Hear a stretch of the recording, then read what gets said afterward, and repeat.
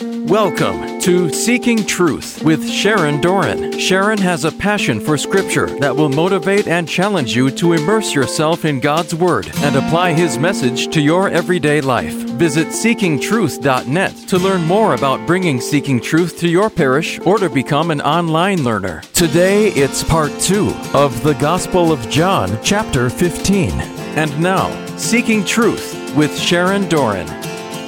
The stain of your iniquity is cleaned by His blood, by this new wine. He wants to wash our baptismal garments with this grape, with His own blood.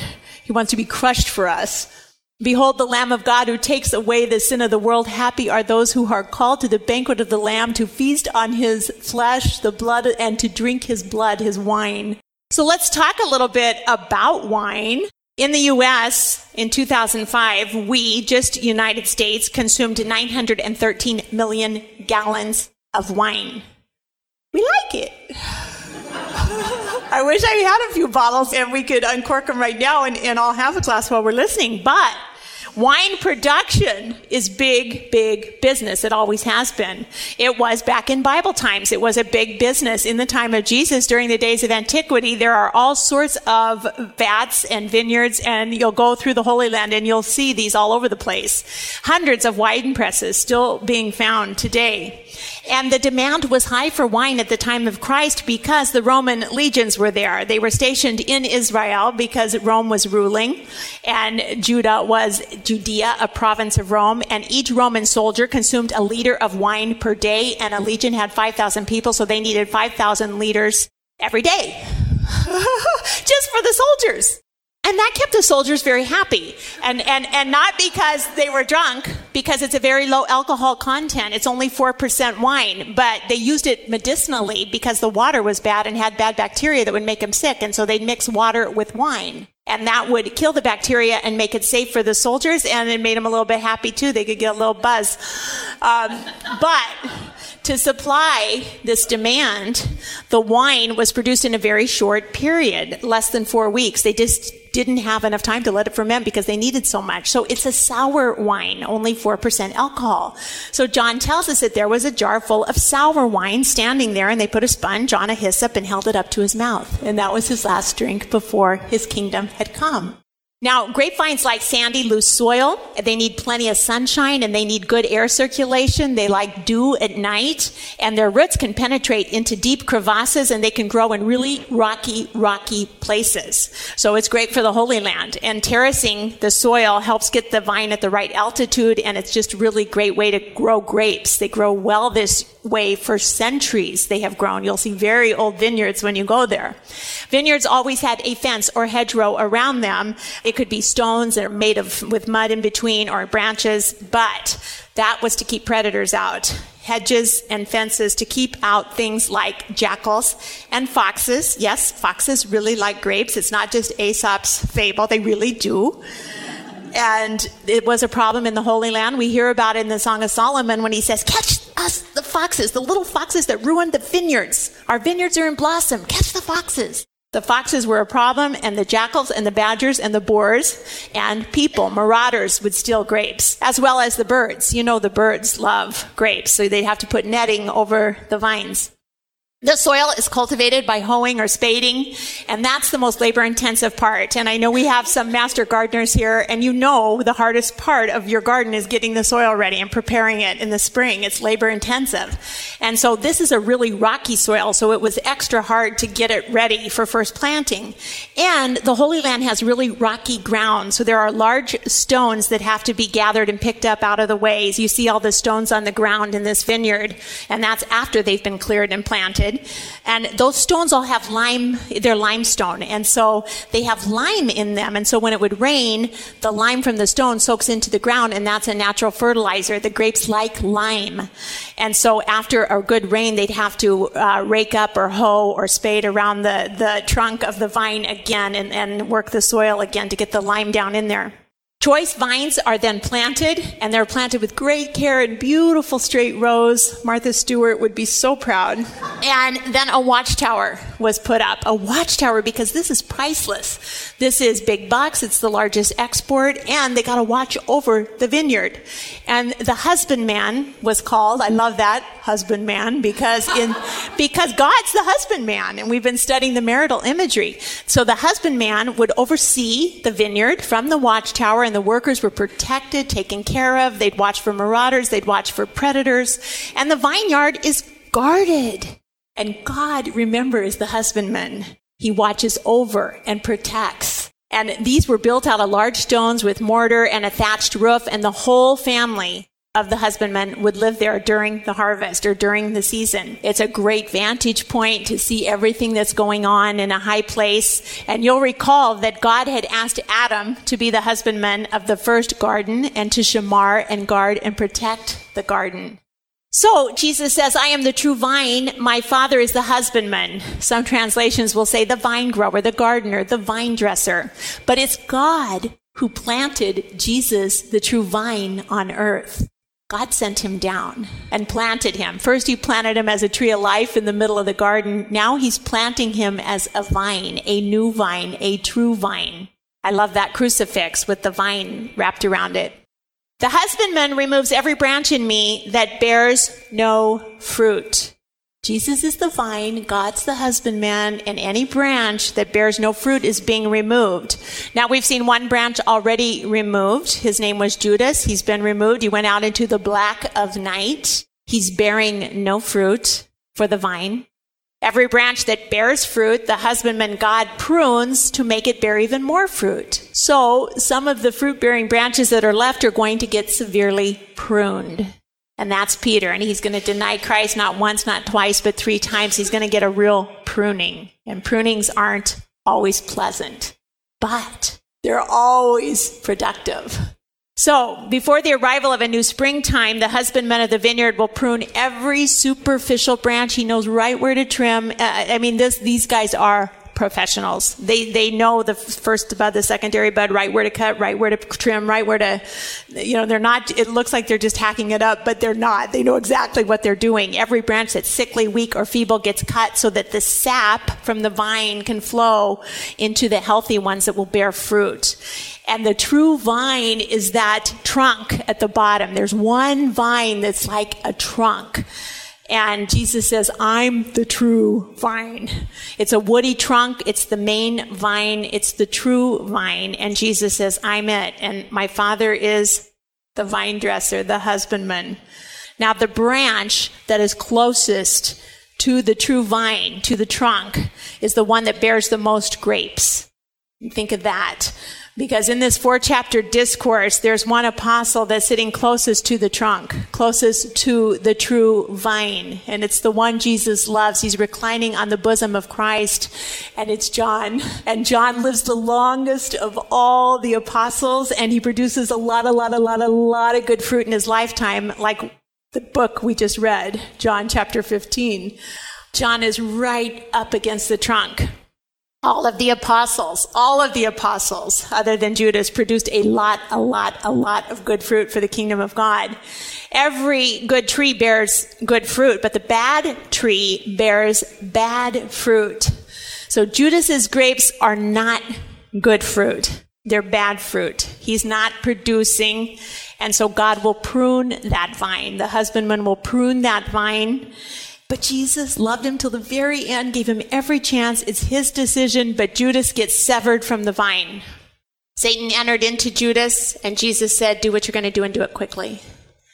Every branch in me that does not bear fruit, the husbandman, my Father God, takes away. So each tree is known by its own fruit. For men don't gather figs from thorn bushes, and they don't pick grapes from a briar bush. So you're going to be known by the fruit you bear. The good man, out of the good treasure of his heart, brings forth what is good. And the evil man, out of the evil treasure, brings forth what is evil. For his mouth speaks from that which fills his heart. So Judas had that evil of duplicity. He's 2 things. He's acting this way, but he's doing this. And there's a lot of people that live a double life, as Judas did. And it looks like they're bearing good fruit, but they're not. What kind of fruit are we bearing for the kingdom of God? What kind of fruit are you putting out? What kind of fruit am I bearing? Is it authentic? Is it good? Is it juicy? Grapes are very laborious to grow. They take a lot of work, and it takes a really good husbandman to know exactly what to do for his vineyard. And pruning is one of the most important things they can do to get a good production. They have to prune. Do you like being pruned? Yeah. We need regular pruning from God, and he knows it. He's expert. He knows right where, right when, right how, right when, right now, right. He knows. And he's a master at pruning us back. And he removes our sinful areas. He wants to cut them out. He wants us to learn from them. He wants us to grow from them. He'll even allow things to happen, but all things work together for those who love him. So if we just wait it out and trust him and stay in him and abide in him, he'll bring us through it, and we'll learn, and we'll produce more fruit in the long run. But we don't see it right then. But we might see it in 2 years or 4 years or 5 years or 10 years. Oh, I remember when he pruned me back in 1963. I was one. For those whom the Lord loves, he disciplines, and he scourges every son whom he receives. He prunes us because he loves us. He wants more from us. After discipline for a moment, it seems not to be joyful but sorrowful, but for those who have been trained by it, afterwards it yields the peaceful fruit of righteousness. Just trust him when he wants to prune you. And we say, I don't understand. I don't want to go through this. I don't want to be pruned. But stay with the cross, right? Stay. He knows what he's doing.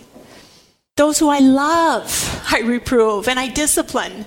Therefore, be zealous and repent. Keep a soft heart. Keep a soft vine. Have some greens, bendable vine. Don't be brittle and hard and broken off.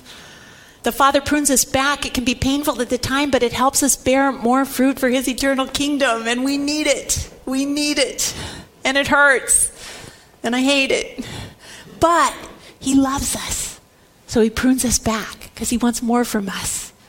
Abide in me as I abide in you, just as the branch cannot bear fruit by itself unless it abides in the vine. Neither can you unless you abide in me. I'll remain in you, you remain in me. Abide, that's abiding theology. It means remain in, stay in my love. Stay in me, trust my word. At Mass, we have the per ipsum prayer. Per ipsum means through him. And the priest says through him and with him and in him. He doesn't say at him, around him, or above him. In him, remain in him. Through him, with him, in him, abide in him. You've already been cleansed by the word that I've spoken to you. His word that we just studied cleanses us. How? If we abide in it. Now you know what's in there. I'm sorry you started Bible study because now you're not ignorant anymore and you're held responsible for it. Some people say, I don't want to do Bible study. I don't want to know what's in there. That'll take all my fun away. Did it take all your fun away? No, because now your joy can be complete because you can abide in him. You know what to do. And if you do what he says, you are my friends if you keep my commands. No longer slaves, I call you friends. And your joy is going to be complete by his word. You're cleansed by his word if you abide in it and do it. I'm the vine, you're the branches. Those who abide in me and I in them bear much fruit. Because guess what? Apart from me, you can do nothing. What? Nothing! Oh yeah? Really? Nothing? Well, I can do a lot of things on my own. I really can. Just watch me. You want to see what I can do all by myself? No help from anybody? That's what King Solomon said. When he was young, he prayed for wisdom. The Lord said, I'll give you anything you want. He said, oh, Lord, just give me wisdom. Oh, the Lord liked that prayer. That was a good prayer, Solomon. But then what? Solomon started making money and money and money and money and money and money and money and money and wives and money and money. And oh, Sheba, look at my storerooms. He became the king of self-sufficiency. He didn't need God anymore. He didn't need the vine. He can do it all by himself because he's King Solomon. Whoever does not abide in me is thrown away like a branch and withers. Such branches are gathered, thrown into the fire, and burned. Without me, you can do nothing. So God doesn't want solo pilots, and God doesn't want lone rangers. And God doesn't want people who think they have no need for him because they are self-sufficient. We need God. Without him, we can do nothing. We can't take our next breath. Really? You want to see? No, we won't test God. Do not put the Lord to the test. He wants humble, foot-washing servants who stay attached to the vine, and the vine is Jesus Christ. Stay with the vine. Jesus is the vine, and he's the vine that gets us back to the Father. Stay with the vine. God has a watchtower in heaven. He's watching over his vineyard. He's seeing what fruit we bear. He says, just stay with the vine. Just stay with the vine. Stay on the vine. Stay attached to the vine. I'm the husbandman. I planted it. It's Jesus. It's going to get you back to me. Through him, with him, in him. You'll get back to the Father. If you abide in me and my words abide in you, ask for whatever you wish. And it'll be done. Really? Whatever we wish? Oh boy. Oh boy. Here's the kicker. If you abide in me and my words abide in you. Because if his words abide in you, you're going to ask for the right things. You're not going to ask for a sports car and diamonds and money. You're going to ask, Lord, help me bear fruit for your kingdom. Oh, Lord, how could I bring another one? How could I invite another person to seeking truth? How could I do this, Lord? How could I love better? How could I help this sick person? How could I bring this meal to someone? How could I increase your kingdom? That's what you'll be asking. Asking the Lord to bring an abundance of souls with you to heaven, bearing lots of fruit for his kingdom, eternal fruit, fruit that will last. My Father's glorified by this, that you bear much fruit and become my disciples. That's what he wants. That's what glorifies him. Following Christ and helping others follow Christ by your example. As the Father has loved me, so I have loved you. Abide in my love. Remain in my love. Stay in my love. And if you keep my commandments, you will abide in my love. He's given us a blueprint. Keep my commandments. You'll be in my love just as I kept everything the Father said I did. Everything in perfect obedience. I abided in his love for me. Do what God said. Hear and obey. It's one action all the way through the Old Testament. You hear God's word, you obey it, you do it, you live it. And you'll be in the vine.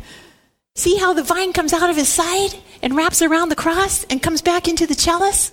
Abide in me and I'll abide in you. Trust God's word and do it. Do it. Do it. Abide in me. I'll abide in you. And then what? And then what will happen, Lord? Then what will happen if we do that? Then you will be happy. He promises. He promises. He said, I've said these things to you so that my joy may be in you. Joy is a fruit of the Holy Spirit. He wants his joy in you, that your joy may be complete, full, life to the abundance of happiness. It's not just a bunch of rules to control you like a little robot. No, it's a blueprint for living that'll bring you joy like you've never known. That's why we want everyone to know about it. So we want our kids to know about it. It's not just a set of rules. Don't do this, don't do this, don't do this, don't do this, don't do that. You can do that, don't do that. No, it's relationship. This is my commandment, that you love one another as I have loved you. No one has greater love than this, to lay down one's life for one's friends. You're my friends. If you do what I command you. I don't call you servants or slaves any longer, because the servant doesn't know what the master's doing. I call you friends, because I have made known to you everything that I heard from the Father. He did not keep one thing back from us. I'm going to tell him this and this. I'm not going to tell him that. I'm going to keep that for myself. I'm not going to tell him that one because that's really good. I don't want to tell him that. He told us everything. Everything. Everything the Father told me, I told you. So your joy could be complete. So you'd know the blueprint. And guess what? The world's going to hate it. And the world's going to hate you. Well, then blessed are you. Holy are you. The world is not going to get it. When the advocate comes, whom I'm going to send to you from the Father, the Spirit of truth, it's the pure love between the Father and Son. It's the pure perfection of love, and it's going to come and live inside of us and abide inside of us, and his name's the Holy Spirit. He's the Spirit of all truth. He comes from the Father, and he's going to testify on my behalf. You're also going to testify, because you have been with me from the beginning. He's talking to 11 disciples who are left. 11 apostles. Judas is gone. He's talking to the 11. You've been with me from the beginning, you guys, and you're going to be asked to testify on my behalf. And do you know what testify means? Judas gets chopped off the vine. He's going to be replaced by Matthias. In Acts 1, it's the first thing they have to do. They draw lots and they choose one to fill this office, because it's a governing office. There has to be 12, like the old 12 tribes of Israel. There has to be 12 apostles in this new vineyard, in this new covenant. And he says the criteria for that is that it has to be someone who has been with us from the beginning, from the very baptism of John until the day Jesus ascended, when he was taken up. That one, that's the criteria. It had to be a witness to his resurrection. To be a witness or to testify, to be a witness in Greek is to be a martus, a martyr. So he's telling them right there, the world's going to hate you and they're probably going to kill you because of me. Blessed are you, holy are you. You're going to bear fruit for my kingdom, fruit that will last. 11 of the 12 were martyred. St. Paul was martyred, and many others. And the blood of the martyrs seeded the church. It bore eternal fruit, powerful fruit. One was not martyred, only one. Guess who it was? John, the baby, the young one. The one that laid on the bosom of Christ close to the trunk. And Peter said, when Jesus came back on the Sea of Tiberias in the last chapter of John, Peter said, Jesus, what about John? What about John? What about John? Is he going to die? Is he going to be a martyr too? Because Jesus had just told Peter how he's going to be led to a place he does not want to go. But what about John? And Jesus says, what about him? If I want him to remain until I come back, what's that to you, Peter? Don't worry about John. John's the only one that didn't have to be a martyr. We have Judah, Joseph, Jesus. They're all vines. Vine, vine, true vine. Here's what it says about Joseph in the blessing of Jacob right before he dies. Now put Jesus in here. This is about Joseph. The archers bitterly attacked him. They shot at him. They harassed him. But he remained firm. His arms were agile. Jesus, they bitterly attacked him. His own brothers, they harassed him. His bow remained firm. His arms were agile. From the hands of the mighty one of Jacob, from there is the shepherd, the stone of Israel.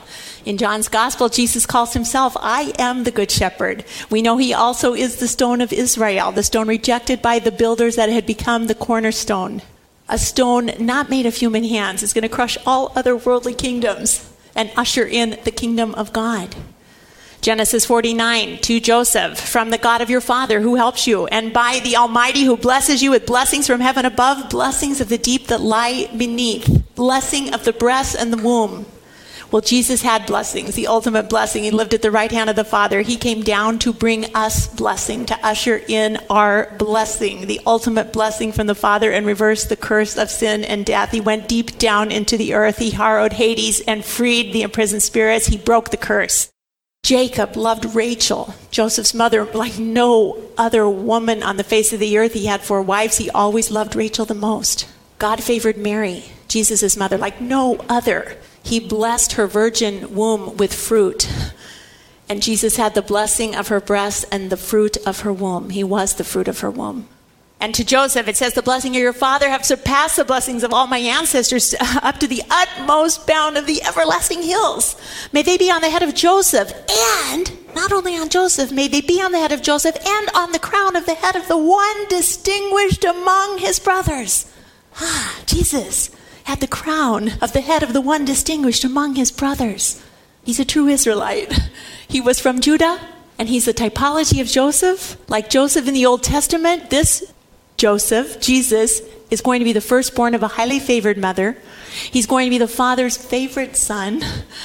He got the birthright from Jacob. Joseph did. It was a double inheritance of the promised land for his family. Jesus, too, is going to get a birthright. It's a double inheritance of the promised land for his family. He's going to get 2 kingdoms, an earthly kingdom and a heavenly kingdom, 2 portions. He inherited a kingdom on earth. He shows them a glimpse at his transfiguration of the second kingdom. He's going up back to the Father, to the kingdom of heaven. He has a double portion of the Father's inheritance, 2 kingdoms. Joseph was betrayed and denied by his own brothers. Judah, his brother, sold him for 20 pieces of silver. Jesus will also be betrayed by Judah, the southern kingdom. They say he's not the Messiah. They're going to kill him. He's going to be sold for 30 pieces of silver by one of his own brethren, one of his very own, Judas. Joseph was stripped of his tunic. He was thrown down into a pit. Jesus will be stripped of his ephod and thrown down to a pit in the home of Caiaphas the high priest. It's still there today. It is the number 1 place they know without a shadow of a doubt. This is the holding pit of Jesus on the night of his betrayal. He's stripped and thrown into a pit. There was a huge famine at the time of Joseph. Israel was surely going to die. The seed of the Messiah would never be seen again, but Joseph was their salvation because he was in Egypt. He was the viceroy of Egypt. And not only their salvation, but the salvation of the entire world. Joseph would feed the entire world bread. And the new Joseph, Jesus, would be the bread of life, life for the entire world, the salvation of the entire world, Judah and Israel and all the rest of us, all of Abraham's children. Joseph forgave his brothers. It is the most poignant story in the Old Testament. Jesus forgives his brothers. And he provides forgiveness for the entire world when he breaks the curse of sin and death. Father, forgive them. They know not what they do. Jacob dies in chapter 50. The brothers are so scared because when they take Jacob back to the Holy Land, they're afraid that Joseph's going to turn on him. Now that Jacob's dead, Joseph might not really forgive us. He might kill us. He might hurt us. And they say, please, Joseph, forgive the crime of the slaves of God, of your father. And Joseph wept when they spoke to him. And his brothers wept, and they fell down before him. And they said to Joseph, we are here as your slaves. And tonight Jesus says, you are my friends if you do what I command. I no longer call you slaves. I call you friends. The servant does not know what the master is doing, but I have called you friends because I have made known to you everything I heard from my father. Joseph said to his brothers, do not be afraid. I am in the place of God. Am I in the place of God? Joseph said, am I in the place of God? Jesus really is in the place of God. He is God. Even though you intended to do harm to me, God intended it for good in order to preserve a numerous people, as he's doing today. And John tonight says, Jesus says, I appointed you to go and bear fruit, fruit that will last, so the Father will give you whatever you ask in my name. I'm giving you these commands that you love one another.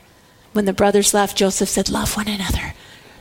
Don't fight on the way home. He said, love one another. So Judah's a vine, Joseph's a vine, but Jesus Christ is the true vine. Let's always abide in him. Let's pray.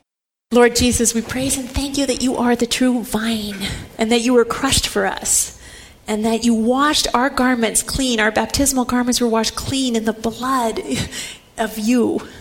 And you give us this wine, this blood of Jesus to cleanse us and to keep us abiding in you. And you love us that much that you did all this for us. Thank you for being the vine. And thank you for being the joy that gladdens our heart with this sober intoxication of the Holy Spirit, this inebriation of joy that the saints talked about. You are the true vine, and may we always labor in this vineyard and bear much eternal fruit for you, God, our husbandman. Amen. In the name of the Father, and the Son, and the Holy Spirit. Amen. That was part 2 of the Gospel of John, chapter 15, on Seeking Truth with Sharon Doran. To learn more about Seeking Truth Bible studies, visit seekingtruth.net. Tune in next time for more Seeking Truth with Sharon Doran.